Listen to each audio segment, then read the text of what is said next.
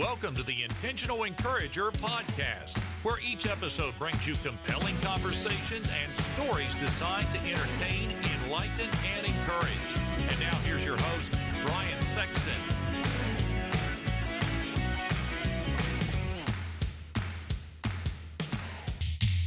And welcome into the Intentional Encourager podcast. I'm your host, Brian Sexton. Thank you for joining us again today. Have you ever met a chief kindness officer? Now, I've met some CEOs, and I've met some CFOs and some CIOs, but I've never met a CKO. But you and I together are going to find out about this great guy, Randy McNeely. You can find him on LinkedIn at Randy McNeely, but you can find, and McNeely is spelled McNeely, but you can find him here right now on the Intentional Encourager podcast. Randy, how are you today? I am doing great, Brian. Thank you so much for having me on. I appreciate it. Absolutely. I'm going to start with the obvious, and normally I don't start with the obvious. I'll try to get, because I don't want to ask questions everybody else is asking, but let's start here. What is a chief kindness officer? You got to explain that title to me. Chief Kindness Officer is a chief advocate for kindness in culture and in my own organization, which is me, myself, and me, and those that I interact with. I firmly believe that there is a quiet power in kindness. And so my company is called the PEPOK Institute. And people ask, well, what the heck does PEPOK stand for? It stands for the Positive Engagement and Economic Power of Kindness. I believe that there is a power in kindness in helping us be able to connect and build powerful, trustworthy relationships with people. And it's those kind of relationships that enable us to be successful personally and professionally. So that's what I do. I'm the Chief Kindness Officer because I strive to engage and act and do everything I do from the perspective of kindness. You know, I was interested in the PEPOK Institute because, again, it's like, oh man, that's really cool.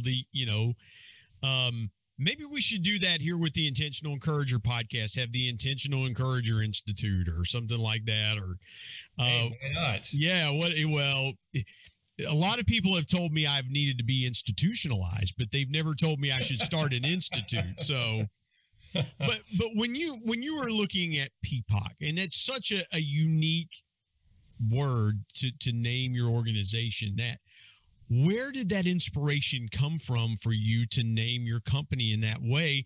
And what are some of the responses you get when you say, I'm with the PEPOK Institute? Well, the first thing they ask, well, what does PEPOK stand for? And then I tell them it stands for the Positive Engagement and Economic Power of Kindness. And they're like, oh, really? Well, what do you mean by that? Every one of us, if we're in business, if we're dealing with people, whether we're in business or not, in life and in business, the way we connect is through positive engagement.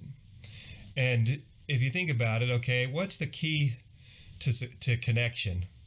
In order to be able to connect to somebody's heart, in order to be able to really, have a good conversation and start building a relationship with them, you have to treat them right.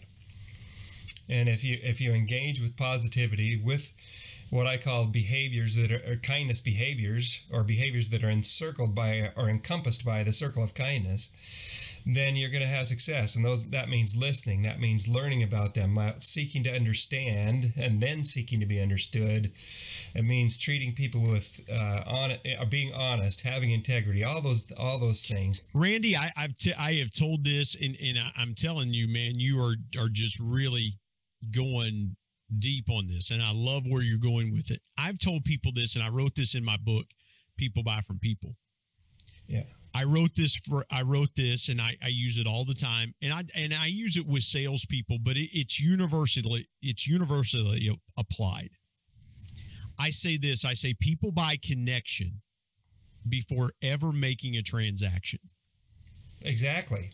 And I love what you said there about connecting through positive connection. I think I've got that written down. Positive right? engagement. Positive engagement. Thank you. I need to change that in the show notes here. I'm taking notes as you're talking, because I believe in the power of connection. Yeah. I believe that a lot of times we can solve a lot of problems in business, personally, and even politically. And I'll go here for just a minute. Oh my goodness, yes. I'll go here for just a minute. I have said this on many occasions. And again, people say, well, Brian, I wish you, and I'm not trying to get political. Here's what I'm trying to say is that so many times people are weary, they're fatigued in political seasons because of the types of ads that are being run on radio and television and on social media. You never see campaign ads that are positive in nature. It's always vote for me because my opponent's sleazy, or vote for me because my opponent did this, or my opponent did that, or my opponent did something else. And then people always say, and I hear this, well, I'm a proven leader. And I think to myself, you've never connected with me on your why. You never connected with me on what. You never connected with me. You just told me how great you are and how terrible your opponent is.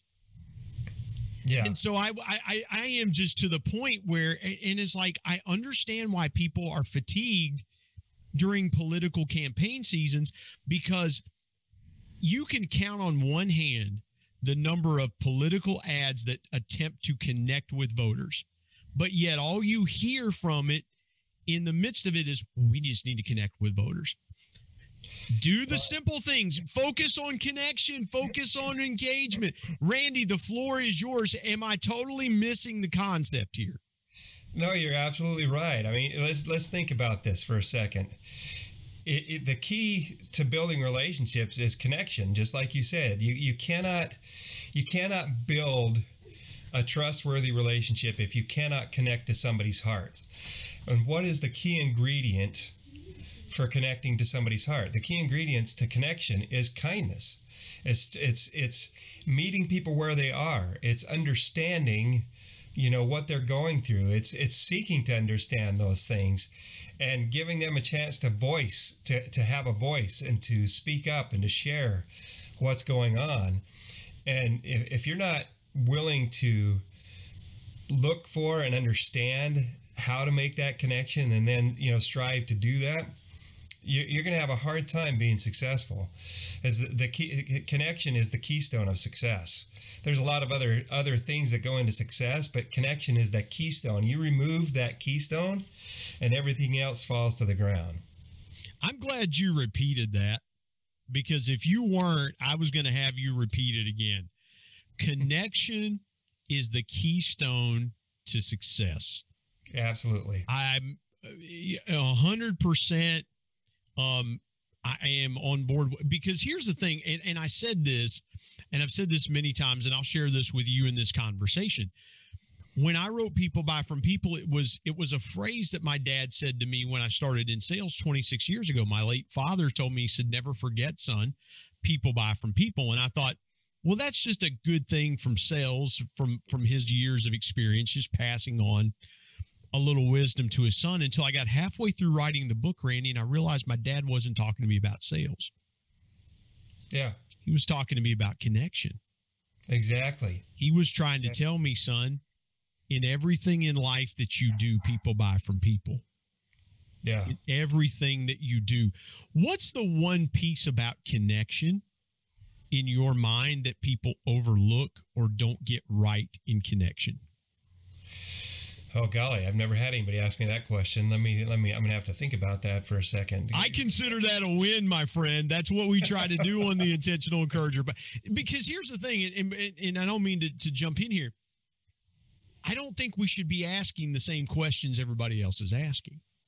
No, we shouldn't. And so that's why I wanted to ask you that question. What's the one piece about connection that people overlook or don't realize is as valuable to them as it should be?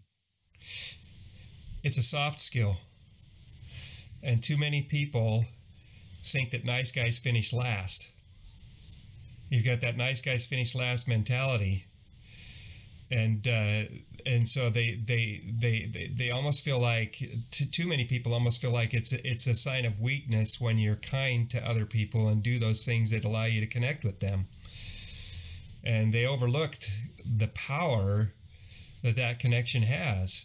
It's not a loud, brash, here I am, superpower, it's a quiet power, but it brings in, it allows you to connect to people's hearts because people feel and know that you care. And we've all heard the statement, people don't care how much you know until they know how much you care. Yeah, 100%. 100%. And Randy, I'll say this here. I am amazed that people equate connection today with how many followers they have or how many connections. It's a number rather than a way of life. Yeah. Is the best way that I'll say that, because again, I've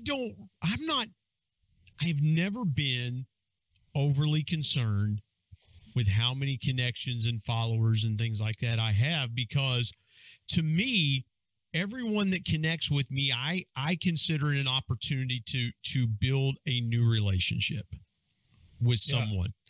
And this podcast, I'll share this with you. And I probably haven't shared this before, but just being transparent and bringing our audience into the conversation. Sure.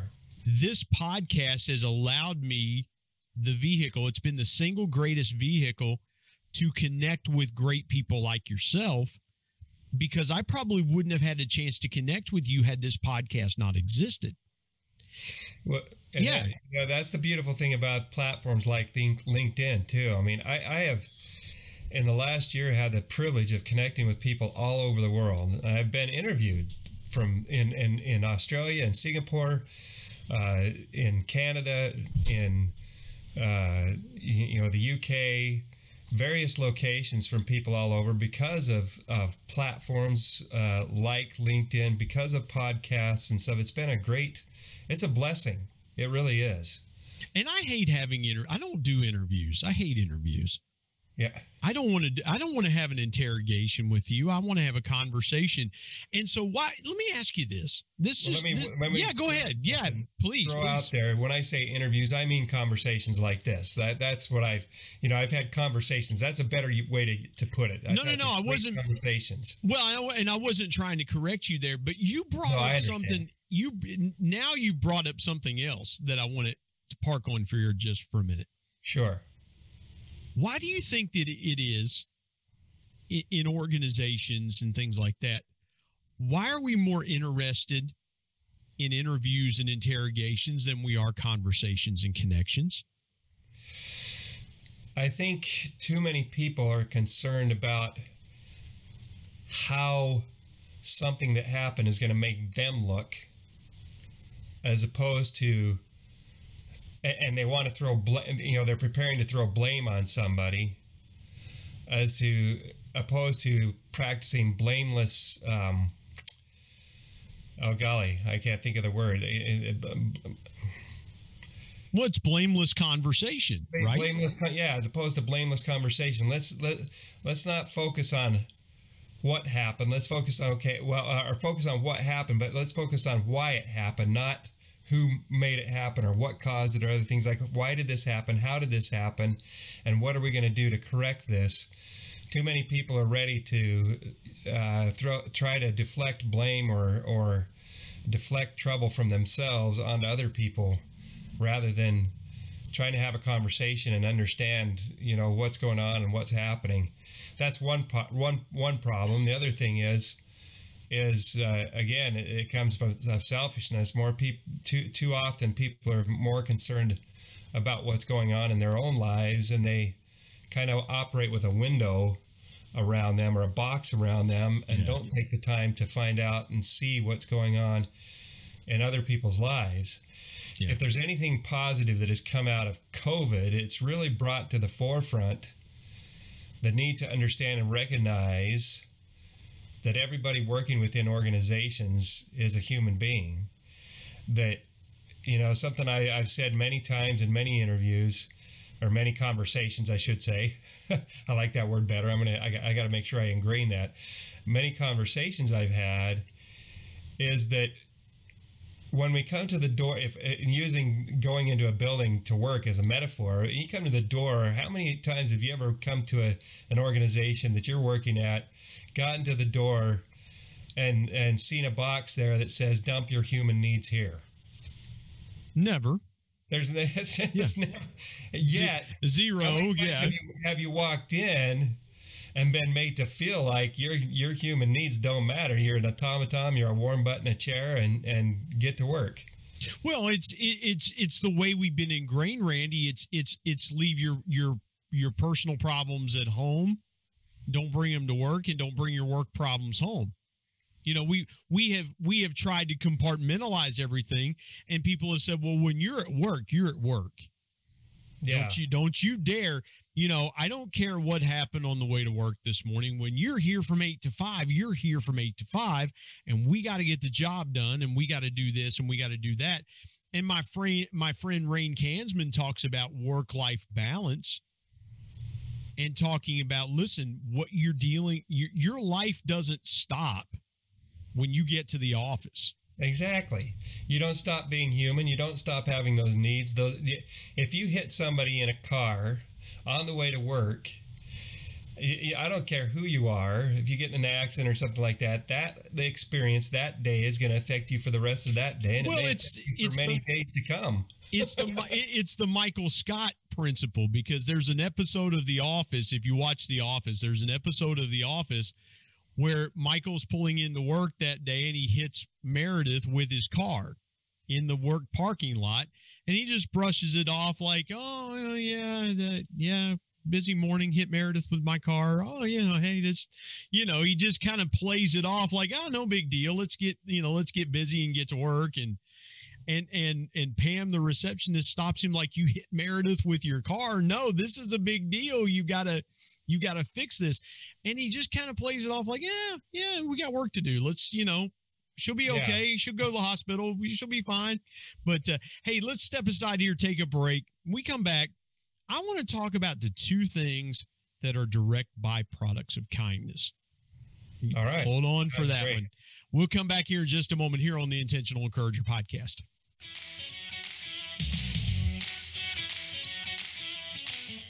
Hey everybody, Brian Sexton here. I want to tell you about our sponsor, SEO National. SEO stands for Search Engine Optimization. Now, what's that, you might say? Well, search engine optimization helps you show up higher on search engines in front of paying customers for words that you as a business owner can monetize. What a great concept. SEO National is owned by my good buddy Damon Burton, who's been a guest here on the Intentional Encourager podcast. Not only has Damon and his team worked with businesses of all sizes, from e-commerce startups to NBA teams and Shark Tank featured businesses, but more importantly, Damon and his team are about transparency, trust, and providing lifetime value. So much so that he still has his first customers after opening SEO National 14 years ago. Let me give you some intentional encouragement and call Damon and his team today at 855-736-6285 or go to www.seonational.com and get a free quote.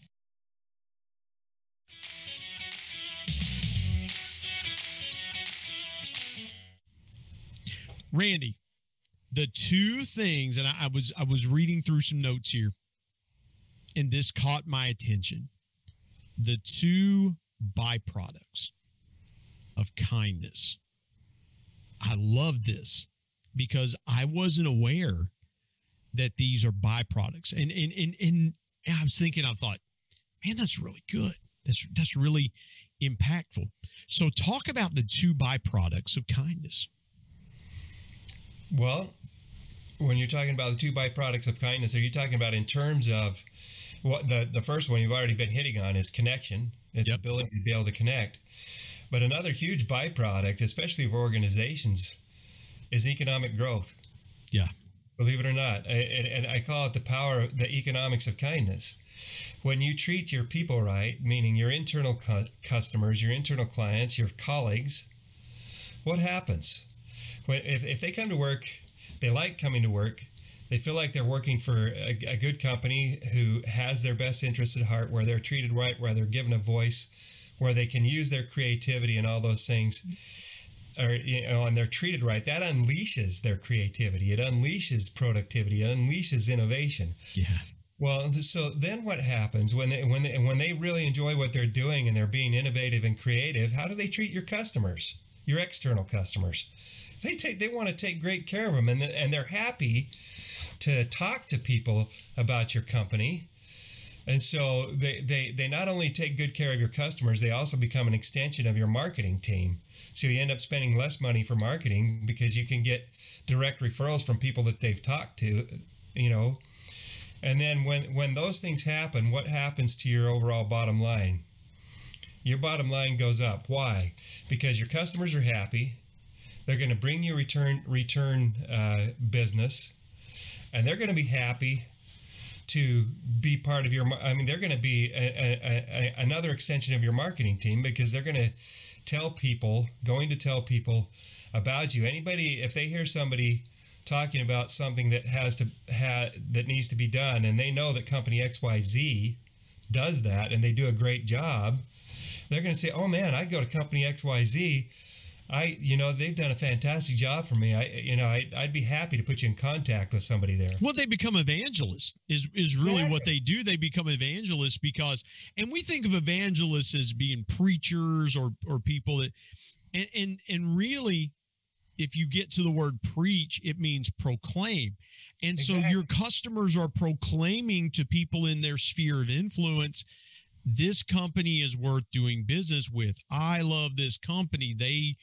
They take care of me. And Randy, it's so amazing to me how companies out there are trying to use every means possible through social media platforms and other things to connect, in air quotes, with customers, when if they will just connect, if they will just continue time and time again to build evangelists and raving fans, they won't need to spend nearly the money on external marketing as they will with people just going, you got to do business with this company. Exactly. I mean, a perfect example. I moved to Colorado in 2002. No, I moved to Aurora, Colorado in 2002.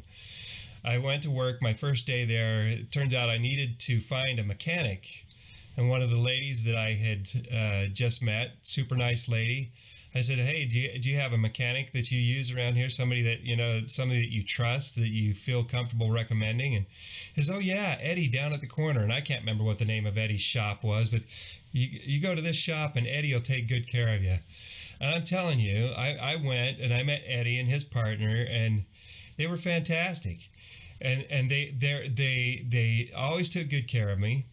They always, if I ever came in and said, "I have problem XYZ," or at least I think I do, and they said, "Well, let's check it out." And they would check it out, and they come back and say, "Well, you have problem X. Y and Z might be a problem later on, but it's just problem X right now." So, and I'm thinking I'm going to spend $500 or $1,000. And I said, "So how much it can cost?" "Oh, that's $150. With labor and parts, we'll take good care of you." Or if I thought I had to have something done, they tell me I didn't need to. The point I'm getting to, and I'm taking too long, is no, you're good. They never spent one dime on advertising ever. I asked Ed, and they were packed. They were packed every day. They had business, and they had to turn away business because they couldn't do everything. I'll bet I referred, and I became an evangelist for them because they did such a great job. I'll bet during the time. Randy, let me jump in here. The lady that you met and said, "Hey, I'm having a little trouble with my car." How long did it take her to bring Eddie's name to your attention? Oh, split second. Instantaneously. So when you said, "I need an auto mechanic," and she bang, just immediately. Go to Eddie. Yeah. It's almost like a reflex. Like a reflex. Yeah. And it became my reflex. I'll bet in the time I lived there for 4 years. In the time I lived there, I'll bet I referred over 100 people to him, at least. at least. Man, that is so good. I want to read something from your LinkedIn bio, and I love this. This really, you talk about the culture that Eddie and his business partner created in their shop. I want to read this to you. Health and happiness come as we adapt and ingrain behaviors that empower us to create powerful personal and professional cultures that enable us to thrive. I want to park on two words there. It's probably not the two words you're thinking about. Adapt and ingrain. Because again, I can see a picture in my mind of Eddie saying from day one, we are going to adapt this behavior of taking care of people first and foremost, always doing the right thing, and then ingraining those behaviors to say, we are going to every customer interaction, we've adapted this behavior, and every customer interaction is going to be ingrained with this behavior to create that culture. What does adapt and ingrain mean to you when you're working with businesses around developing a culture of connection, health, and happiness?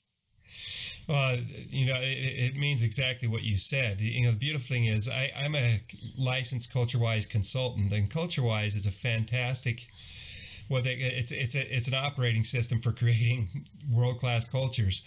I work with organizations to help them identify the behaviors that they want to have in their organization in order to have a world-class culture, in order to have the culture that they desire to have, where there's high employee loyalty, there's high morale, where there's high productivity, high creativity and innovation, and where there's high customer satisfaction. They want to build those kind of cultures. So I help them identify the behaviors and then work with them to develop the rituals, aka the habits, around those behaviors that they need to have and practice every day in order to be able to ingrain that culture into their organization.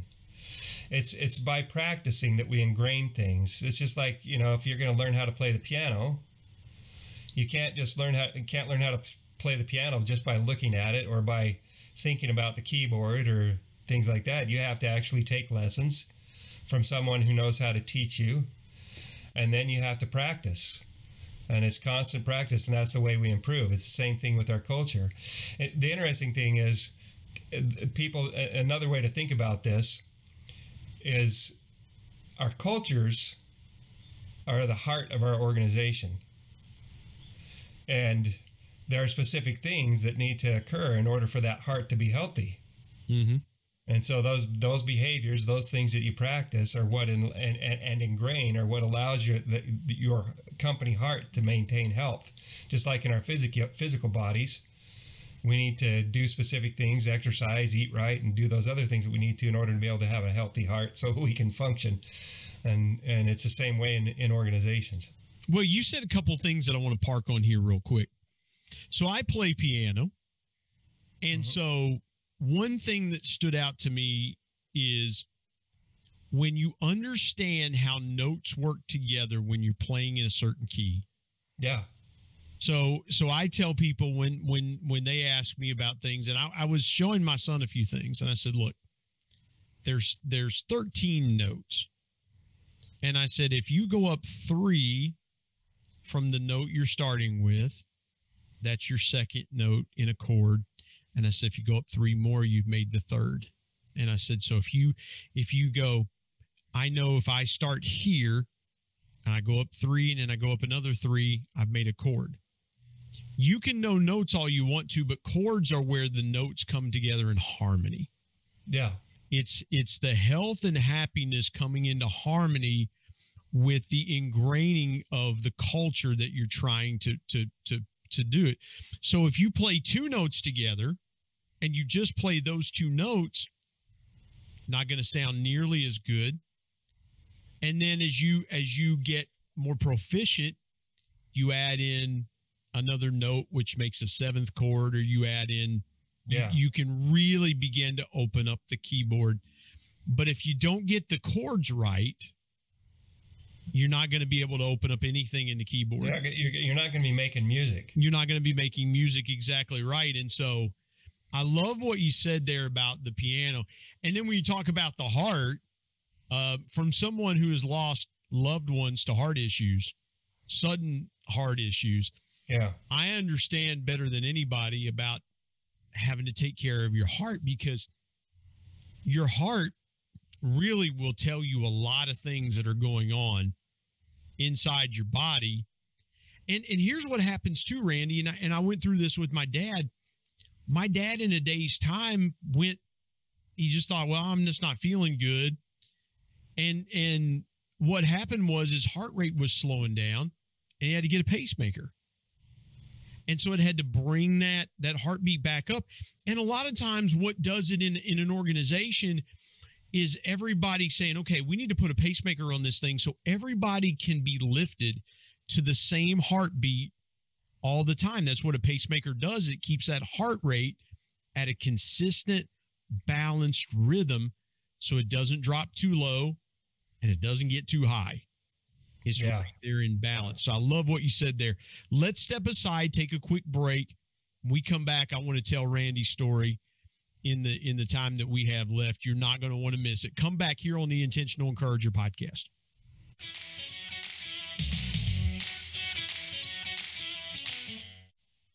Hey, everybody, Brian Sexton. Want to tell you about my new book, People Buy From People, 10 Powerful People Lessons from the Ultimate People Person, my dad.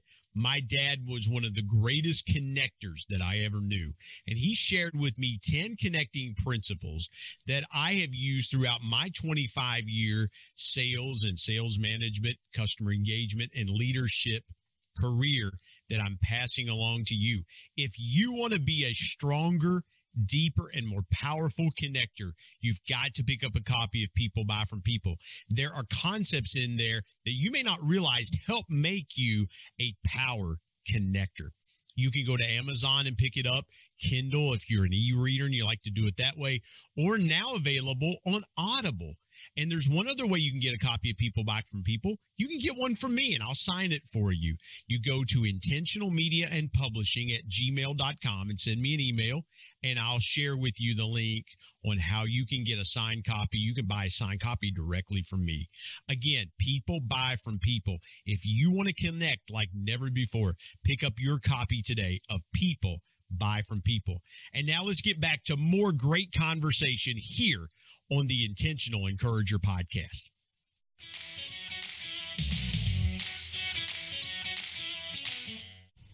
Randy, let's dive into your story. We were talking before we started recording.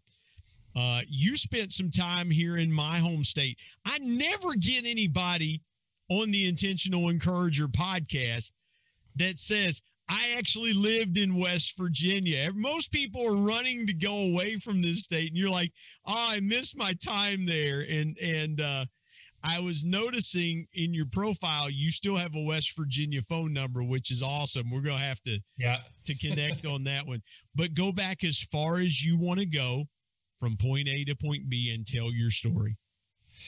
Well, I'll make it brief. A lot of people have heard this before, but I'm going to share it again. I grew up in a Christian home. I'm a member of the Church of Jesus Christ of Latter-day Saints, and I was taught to have faith in God and in Jesus Christ. But my father, while he went to church and stuff and taught those things, he didn't live them very well, and it was an abusive home. I was sexually abused. I was verbally abused and by him. And, and I openly share that now. It took me a long time to be able to talk about that kind of stuff. But I was fortunate enough, my good mother constantly was praying with us, and she lived up to the teachings of Jesus Christ that we were taught.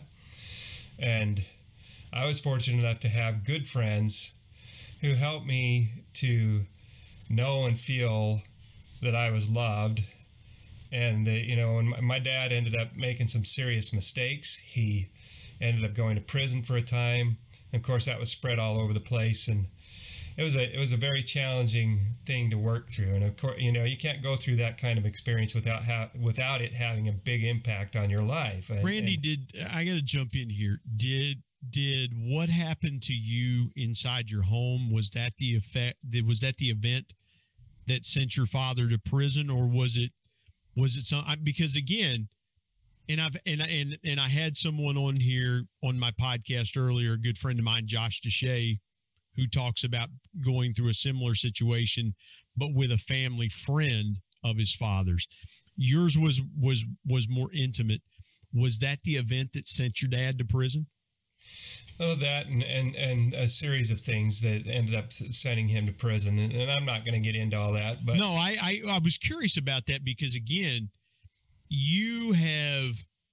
that's the ultimate, to me, it's one of the ultimate forms of trauma. Oh my gosh. Is someone that someone that is supposed to love you and protect you and take a bullet for you is the one that's causing you the problems. How long did it take you to get to the point where you were able to get past that? Was it well into your adulthood, or how did you get past that trauma early in your life? Well, I was able to make it through that time. I was a teenager when he was getting prosecuted and ended up going to jail and all that stuff.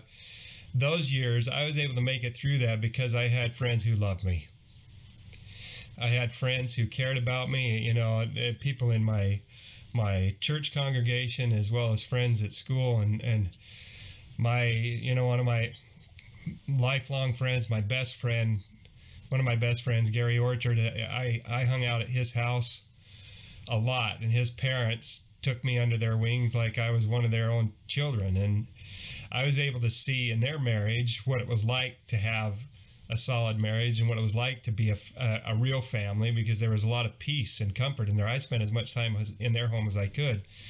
But, so that's what helped me make it through my teenage years. And then later as an adult, I met and married one of the most amazing people on earth. And she is the most amazing person on earth as far as I'm concerned, my dear sweetheart, Kimberly.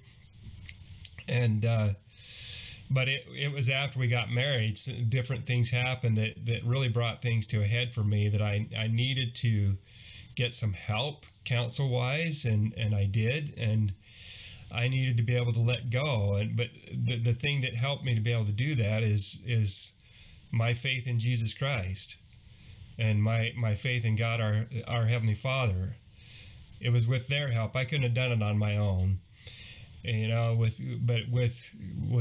a lot of prayer, a lot of counseling, a lot of personal hard work and faith in Jesus Christ, and ultimately through Him taking away the anger out of my heart and being able to fill me with love.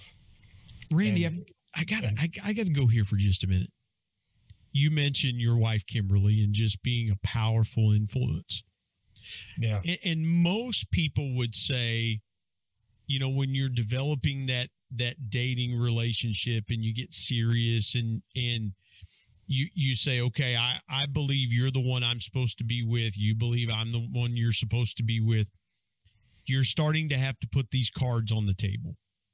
Yeah. What was that like for you when you said, listen, I've got something I got to tell you, and this may or may not impact things? Can you take me to that moment where you guys sat down? Because obviously the way you so beautifully described her as the love of your life and being that one of those people in your life that helped save you and bring you out to, and I don't mean that in a salvation, an eternal salvation like you were talking about, but those people that come to your rescue. And it sounds like she was that person, one of those people in your life. How was that conversation? What was it like for you? Did you have to kind of say, I've got to get over the fear of telling her this because she needs to know it? Well, interestingly, I was fairly open about some of the things that had gone on with my wife and let her know about what had happened and stuff. But I don't remember a specific conversation or anything like that. We just had conversations, various conversations, and got to know each other. And I shared with her some of the challenges that I'd been through. But I was in a pretty good state, and it was interesting. It was after we got married, and after some things happened, some triggered some emotions, and I had some personal trauma again that I'm not going to get into here. Happen. That really is what brought out the recognition in myself that I thought I had pretty much just kind of let things go and was doing okay. And then these events happened and triggered some real anger in me. So you thought you were over it, right? So I thought I was doing okay and handling things okay, but in reality, I'd just been suppressing things in my mind, and some things that happened where, it could have been.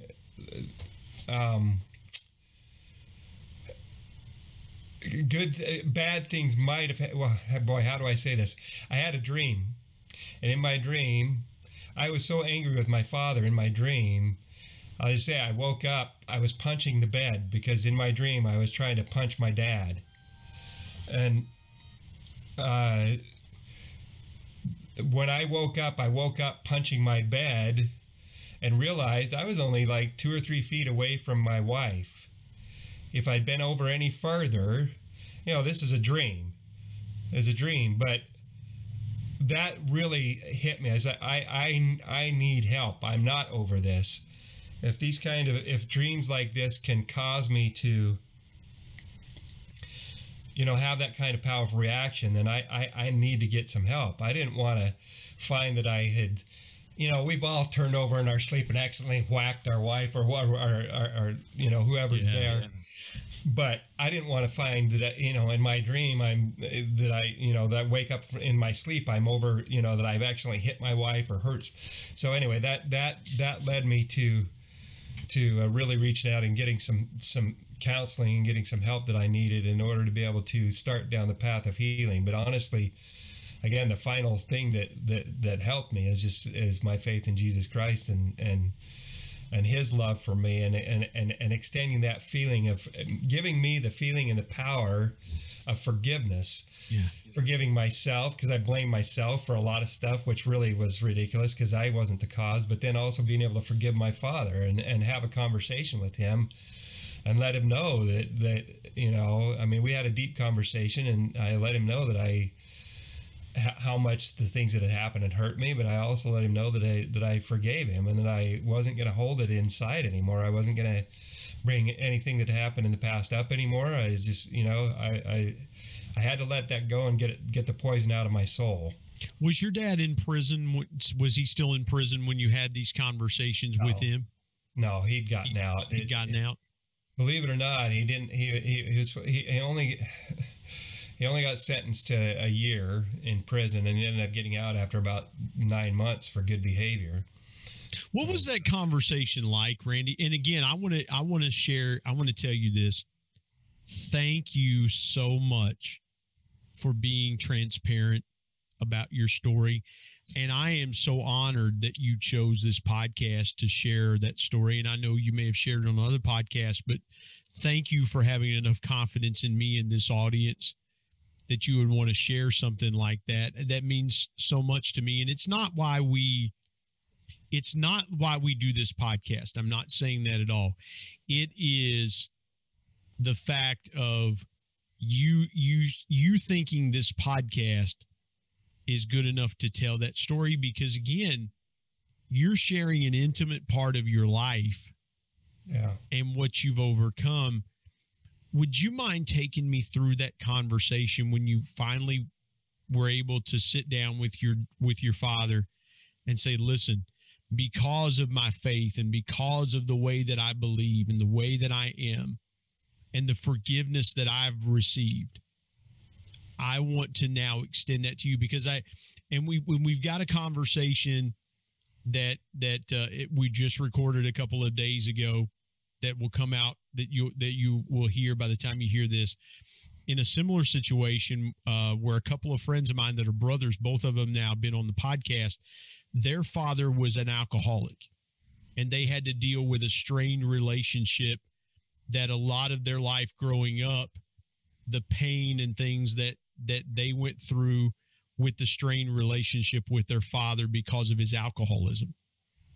And so, and I didn't go through anything like that with my dad. My dad was a Christian. My dad was in leadership. My dad had one issue that we had to deal with, but thank God we moved. I've not ever been through that. But what was that conversation like when you finally sat down with your father and said, look, we've got to talk, and I'm going to, you obviously you made the choice to say, I'm going to forgive him because of the, but what was that conversation like? Well, it was healing. It was healing. I was able to, sit down and just have a heart-to-heart, candid conversation. And then, when I was able to say, Dad, and he apologized. I mean, and he asked for my forgiveness. And I was able to say, Dad, I do forgive you. I forgive you, and let's rebuild. Let's build our relationship from here. Did he ever explain himself? Because sometimes people will say, well, I was going through this, or, in talking to friends of mine that had alcoholic, abusive fathers or mothers, when they get to that point of reconciliation and healing, the father and mother says, well, you have to understand I was dealing with this and I didn't know how to deal with it. So this was the way I was handling it. Did your dad ever explain himself or why the behavior happened? No, not really. It was, my dad had a really hard time sharing his feelings. And I didn't understand why at the time. I've learned a few more things about the home about how he and my uncles were raised since he passed away and since my grandmother passed away. Things that I didn't know before that helped me understand a lot more about why he was probably the way he was. But he had a hard time opening up about anything. I think he was scared. It scared him to talk about those kind of things. And so he kind of he clammed up and kept his feelings to himself. But he did, he fully acknowledged that what he had done was absolutely wrong, and that he was sorry for all the pain that he had caused me. And the last few years of his life, we had a better relationship. He never really got to develop a relationship with my children and things, because even though we had our conversation, there was still an element of I just didn't feel comfortable having my kids around him. I just put it that way, just because of the things that had happened when I was growing up. But we were able to develop a better relationship and let things go. And the only reason I brought any of that up is because it helps people to understand what makes me tick. People ask me why I am so driven to give kindness. Why do I think kindness is so important? Why do I play the kindness note? You got a full piano key, 26 keys on the board. Why do I constantly hit the kindness note? Yeah. And it's because I went through those challenges, and I understand what it's like to be afraid in your own home. I understand what it's like to be verbally abused and to go through the other, the sexual abuse and other things like that. And I understand what it's like to feel like you're nothing, like you're worthless and all those things. And I also understand what it feels like to know that I'm a child of God. Yeah. And that I have value, eternal value, infinite value. Yeah. And that I'm worth being loved and I'm worth loving. And then that because I have that priceless understanding, I can reach out and give that love away to other people. Now, one other thing you talked about, hearts. I'm just going to share this. Your audience needs to hear this. I talk about kindness, and I'm always kind to other people. Well, it was brought forcefully to my attention 2 weeks ago that I had to be kinder to myself. I ended up in the emergency room, had to have an emergency heart procedure, had to have a stent put in,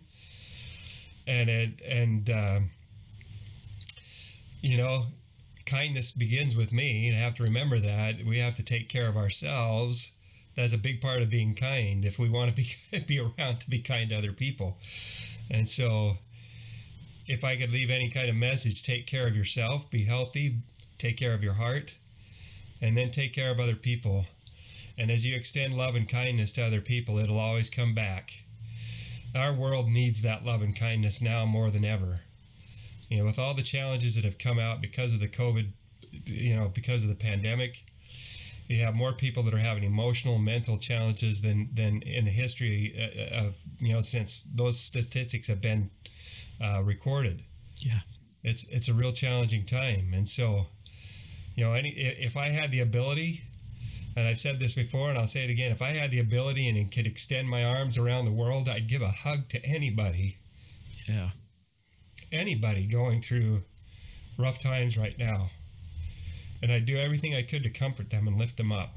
Yeah. Because that's what the Savior did for me, has done for me. And I want to be like him. I hope that someday when I die, that on my gravestone it says, like the Savior did, it says, he went about doing good. Wow. Nothing else I can add there. I would normally end our conversations with share your biggest piece of intentional encouragement. You beautifully wove it in there. And Randy McNeely, wow. Just wow. Tell folks how they can connect with you. I know they're going to want to connect with you and get more of your content. If they want to find out more about the PEPOK Institute, tell folks how they can connect with you. Well, my biggest social media platform is LinkedIn. That's where I spend most of my time. And then I have two websites.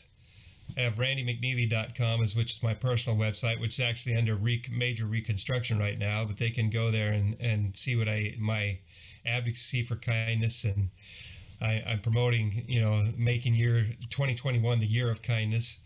But then professionally, for the services I provide, they can go to www.PEPOK institute.com. And that's where I offer my culture-wise services. And I'm in the process of building my Kindness by Design personal culture creation system. So that's how they can connect.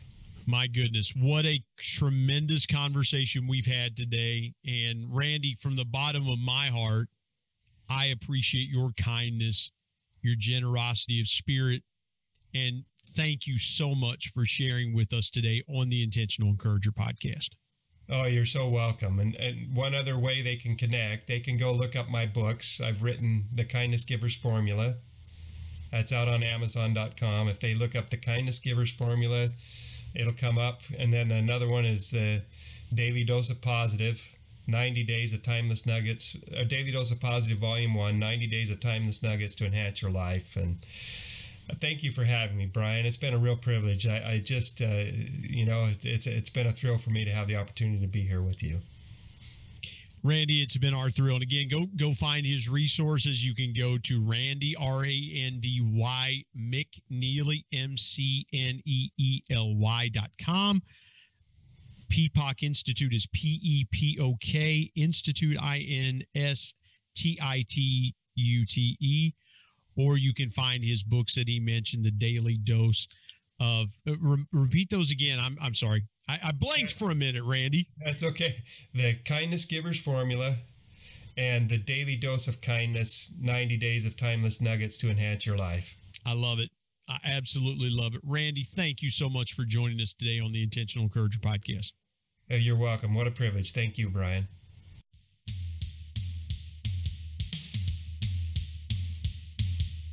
My thanks as always to producer Bryce Sexton and technical advisor Matt Means. And of course, the ultimate thanks goes to the Lord Jesus Christ, who provides intentional encouragement every day through his word. If you're not subscribed to the Intentional Encourager podcast, hit the subscribe button wherever you get podcasts so you don't miss an exciting episode where you can get encouraged and stay encouraged. And remember, anyone, anywhere, at any time, any place can be an intentional encourager.